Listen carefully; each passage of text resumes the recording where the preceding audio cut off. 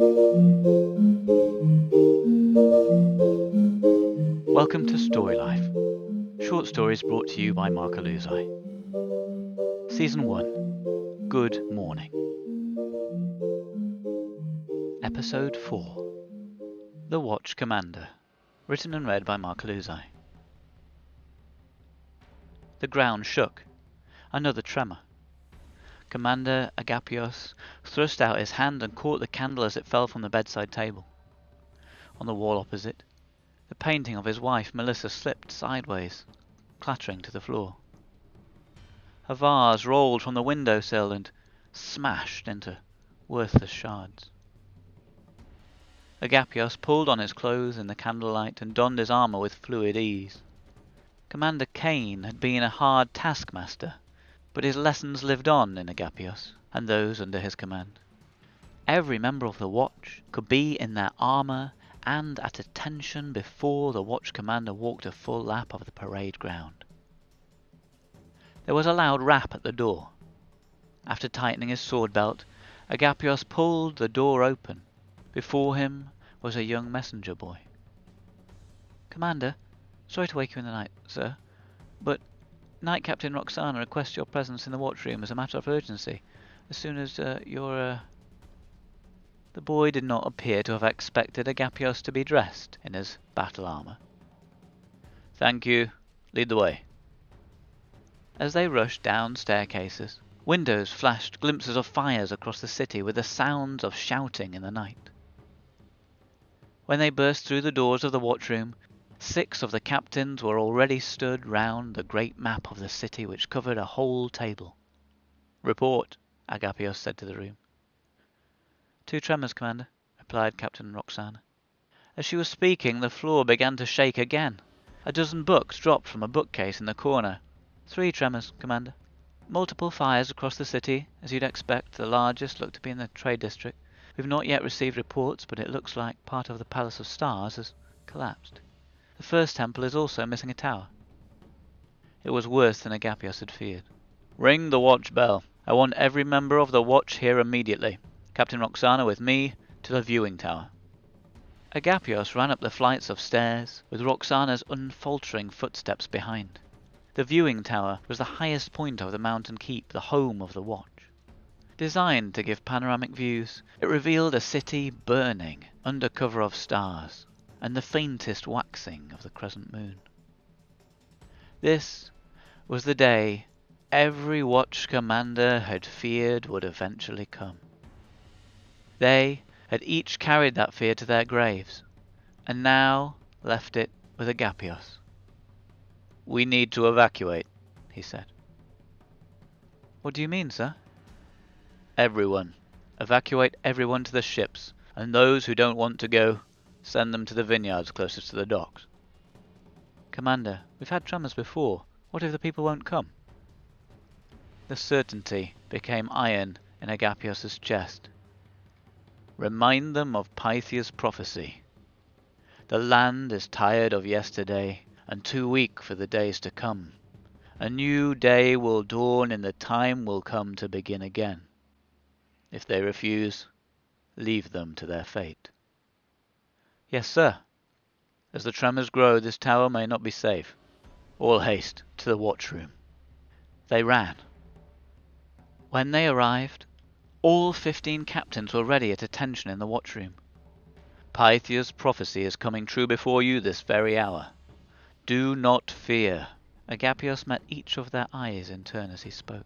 "You are equal to the task. The stars are with you tonight. Cepheus, Orion, Perseus, they all watch over you in the darkness. Their time has been and gone. Now, tonight, this is our time. Burn like the stars." "Burn like the stars," they replied in unison. Agapios strode to the entrance of the great armory. "I'm going to make sure the royal family is safe. Make sure you've all got an axe or a hammer," he said, before stepping inside. Halfway up the King's Road, Agapios saw the building Roxana was pointing at. On the second floor of the house, a boy and girl were at the window, smoke filling the room behind them. Agapius unslung his two-handed warhammer while running for the entrance of the house. He swung the head and it connected with the latch, smashing any lock and throwing the door wide. Inside was a furnace of roaring flames. "You'll have to jump," came Roxana's voice from behind him. "Lower your sister down first." Roxana and Agapios braced and caught the girl. After a moment's pause, the boy dropped, knocking them to the ground. In their white tunics, 2 men of the watch appeared beside them.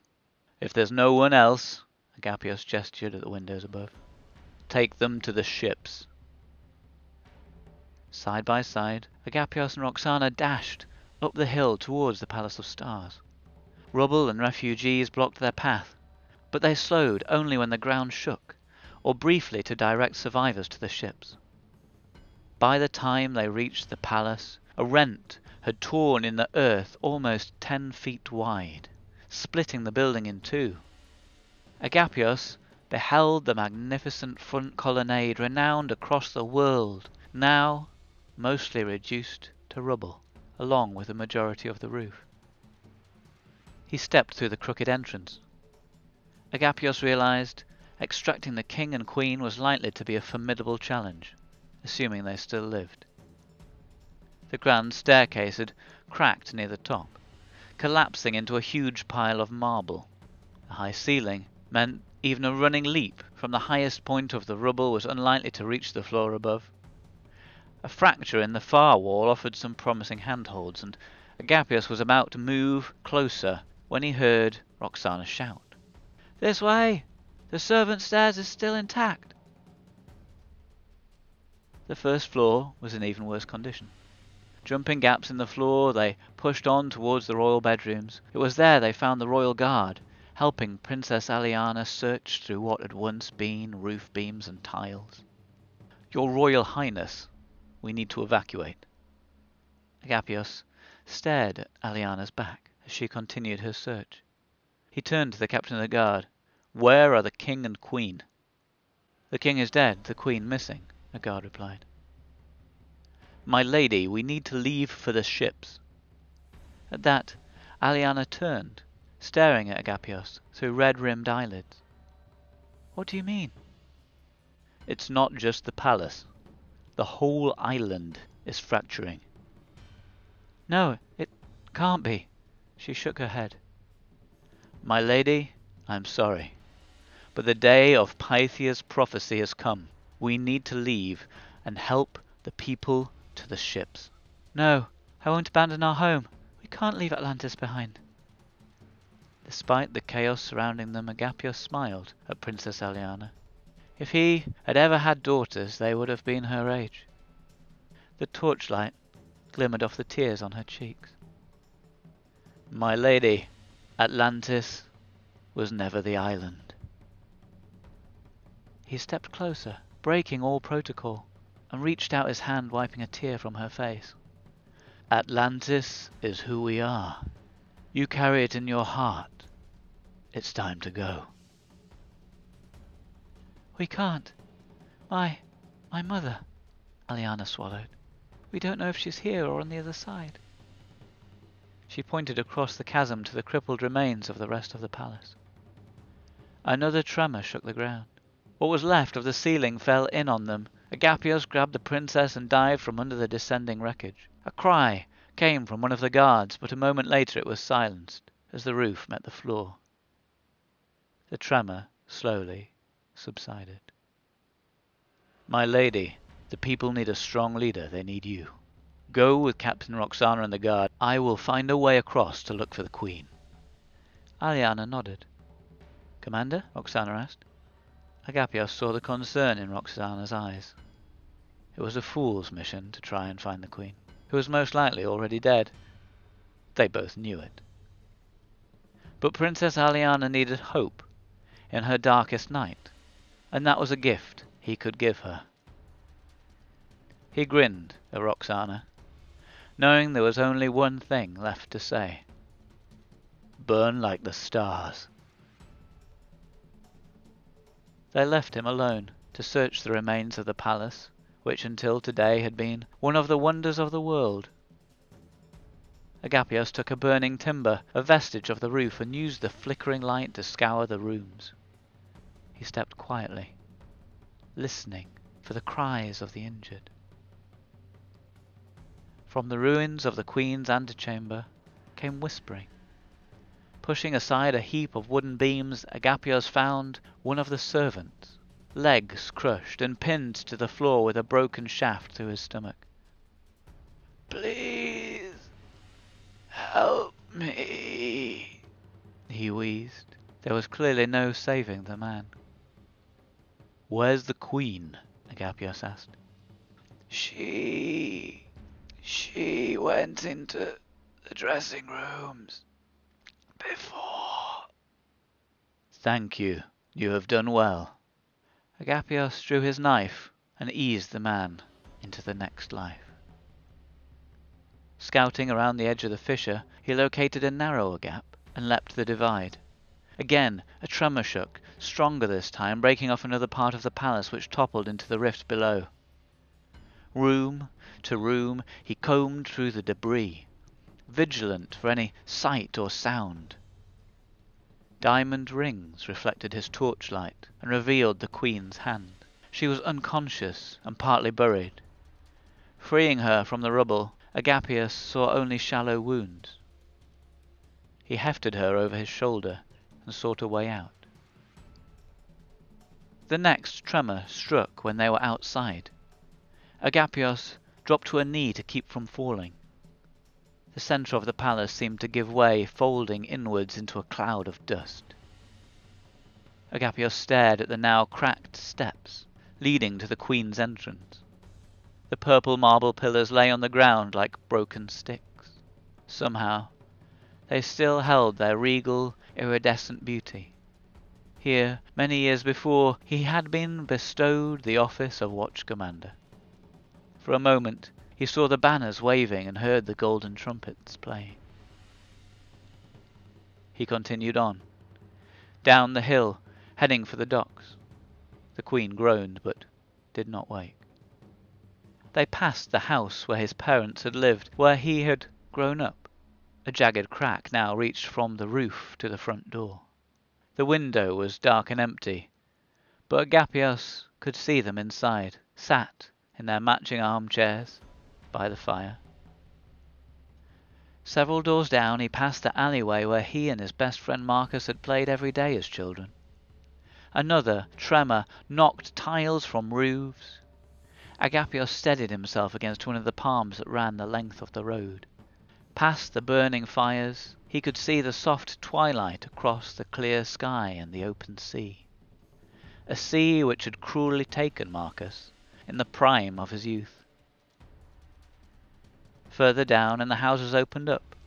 On one side, the esplanade where he had knelt at sunrise to propose to Melissa, as her wild, golden hair blew in the wind.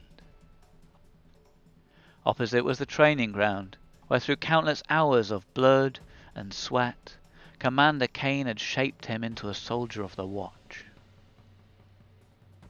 They reached Agapios' former home, where his wife Melissa had died in childbirth, along with his son. The street sloped down steeply, but Agapios did not look in that window, did not look back at that bed, did not see the blood. Finally, close to the docks, they caught up with others, still fleeing the crumbling city. Men stumbled along in shock. Mothers grasped tightly at their children. Babies cried out in the weak light of torches.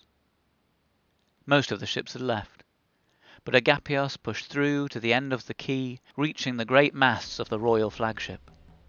He staggered up the ramp and onto the deck. "Thank the stars!" cried Princess Aliana at the sight of her mother.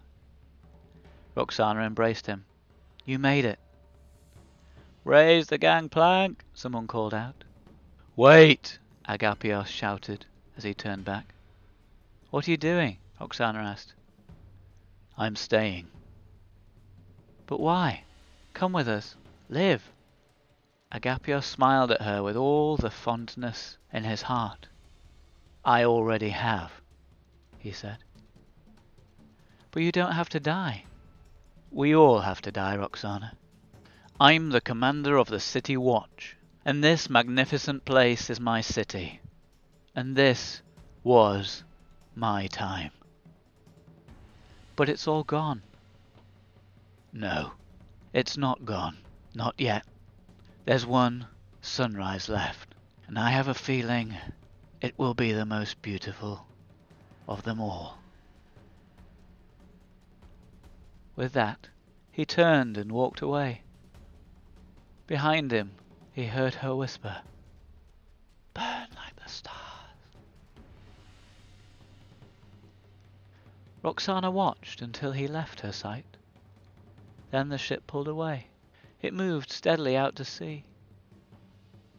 At one point, she thought she could see a man standing alone on the old esplanade, bathed in the wild golden light of Atlantis' final dawn.